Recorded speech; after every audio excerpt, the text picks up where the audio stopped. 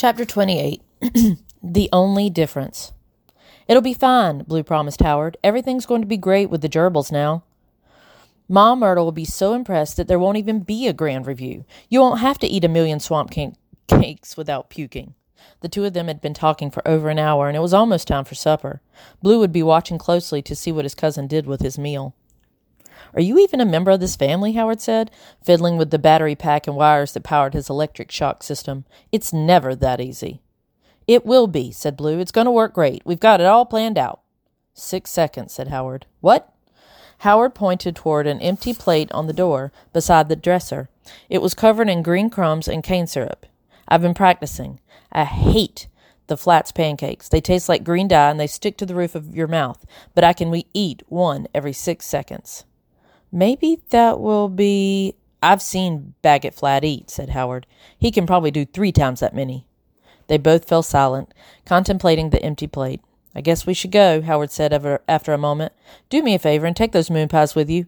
I told Millie I liked them once, so she would stop bringing me swamp cakes, but I'm kind of sick of everything with the word moon on it." Blue fetched the box, and by the time he turned around, Howard was unwrapping the final wire from the doorknob. "Why'd you burst in here, anyway?" he asked before he turned it. "What did I do to make you so mad?" Blue didn't say anything. Howard gave him a long look. "Or are you mad at somebody else?" "I'm sorry about kicking your door." Howard still hadn't turned the knob. "You know," he said, "your dad leaving you here isn't your fault." Blue looked down at the box in his hands. The yellow crescent moon on the top of it was smirking up at him. "Yeah." "Listen," said Howard. "Ida's always telling me to keep my thoughts to myself. She's all, 'Let Blue figure this out on his own, Howard,' and 'You don't know what Uncle Allen might be dealing with, Howard.'" Blue's head jerked up. "You've talked about me behind my back?" "A little. Anyway, I just wanted to make sure you know it's not even about you. Your dad leaving you. It's about him." Blue forced a smile into his face. "Okay, fine. Great. Can we go to supper now?" Howard frowned. "Yeah, okay. Just remember what I said." "Got it." "And Granny Eve's not mad about you being here either, in case you were worried. She's just mad that your dad wants to race again.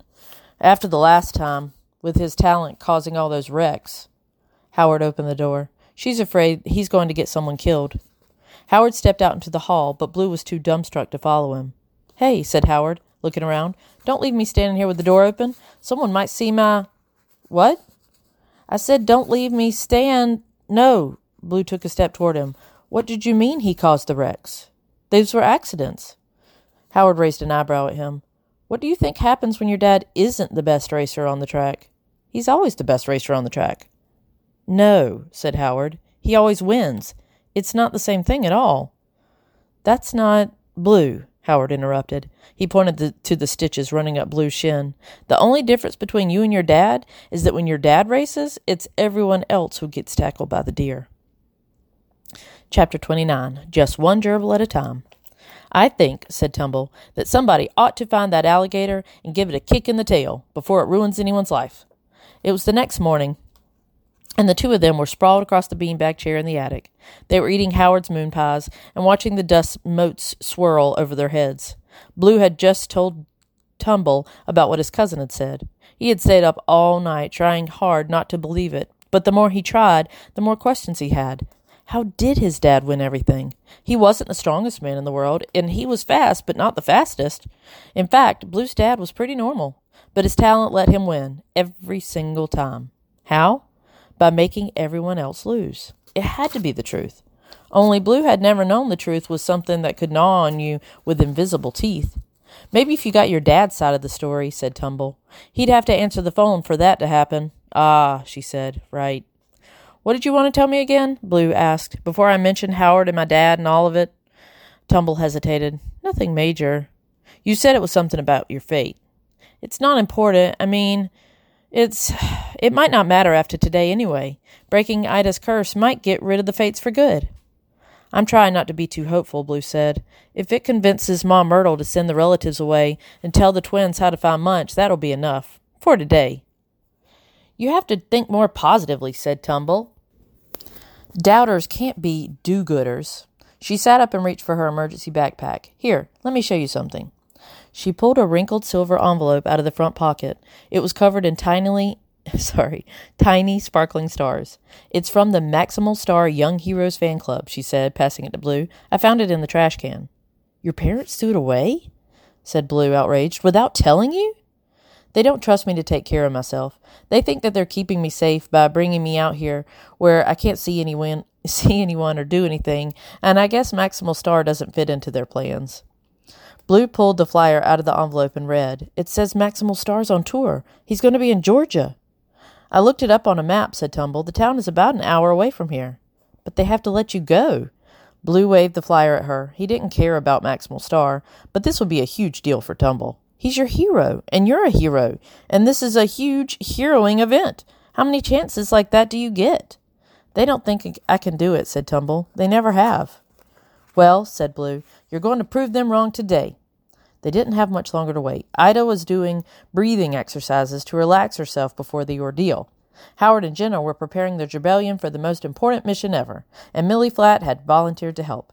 When it was time, Tumble pulled Blue to his feet. This is it, she announced to the attic at large. Today we're going to break a curse, and we're going to prove to everyone that there's nothing wrong with us, and everything is going to be terrific. Ida wasn't terrific. She was terrified. Blue had gone to fetch her while Tumble, Howard, and Millie were setting up the Gerbillion's maze in the front yard. The maze included gerbil-sized tightropes and tubing and staircases. According to Jenna, the gerbils could navigate it in under a minute on a good day. If the exhibition was going well, Ida was supposed to help Jenna direct the gerbils through the maze to a pile of sunflower seeds. But that was advanced stuff, and Ida was in an advanced state of panic. I know you all think I'm a big, dumb coward, she stammered. She was huddled in the corner of the twins' bedroom, shaking. Well, you're not dumb, said Jenna. Blue glared at her. They were both crouching beside Ida, who was crushing her hands to her head in misery. You're not a coward, he said to Ida. It's not wrong to be afraid of things that can really hurt you. It was Jenna's turn to glare. Excuse me? She mouthed at Blue. Not helping. But Blue thought he knew what he was talking about better than Jenna ever could. It's not wrong to be afraid, he insisted. It's smart, actually. If you were dumb, you'd run around trying to pet cats, and you wouldn't wear snake boots, and you'd probably be all kinds of dead. Ida finally looked up at him. So why am I doing this, she said. It's crazy. Because, said Blue, sometimes being smart and afraid isn't okay anymore. Sometimes being afraid of losing is worse than actually losing. And when it gets that bad, you've got to do something different, even if it's a little crazy. Ida took big, slow breaths, trying to calm down. She swallowed. I could hold maybe just one gerbil at a time like yesterday? Jenna hesitated. That's not what we planned. That'll be fine, said Blue.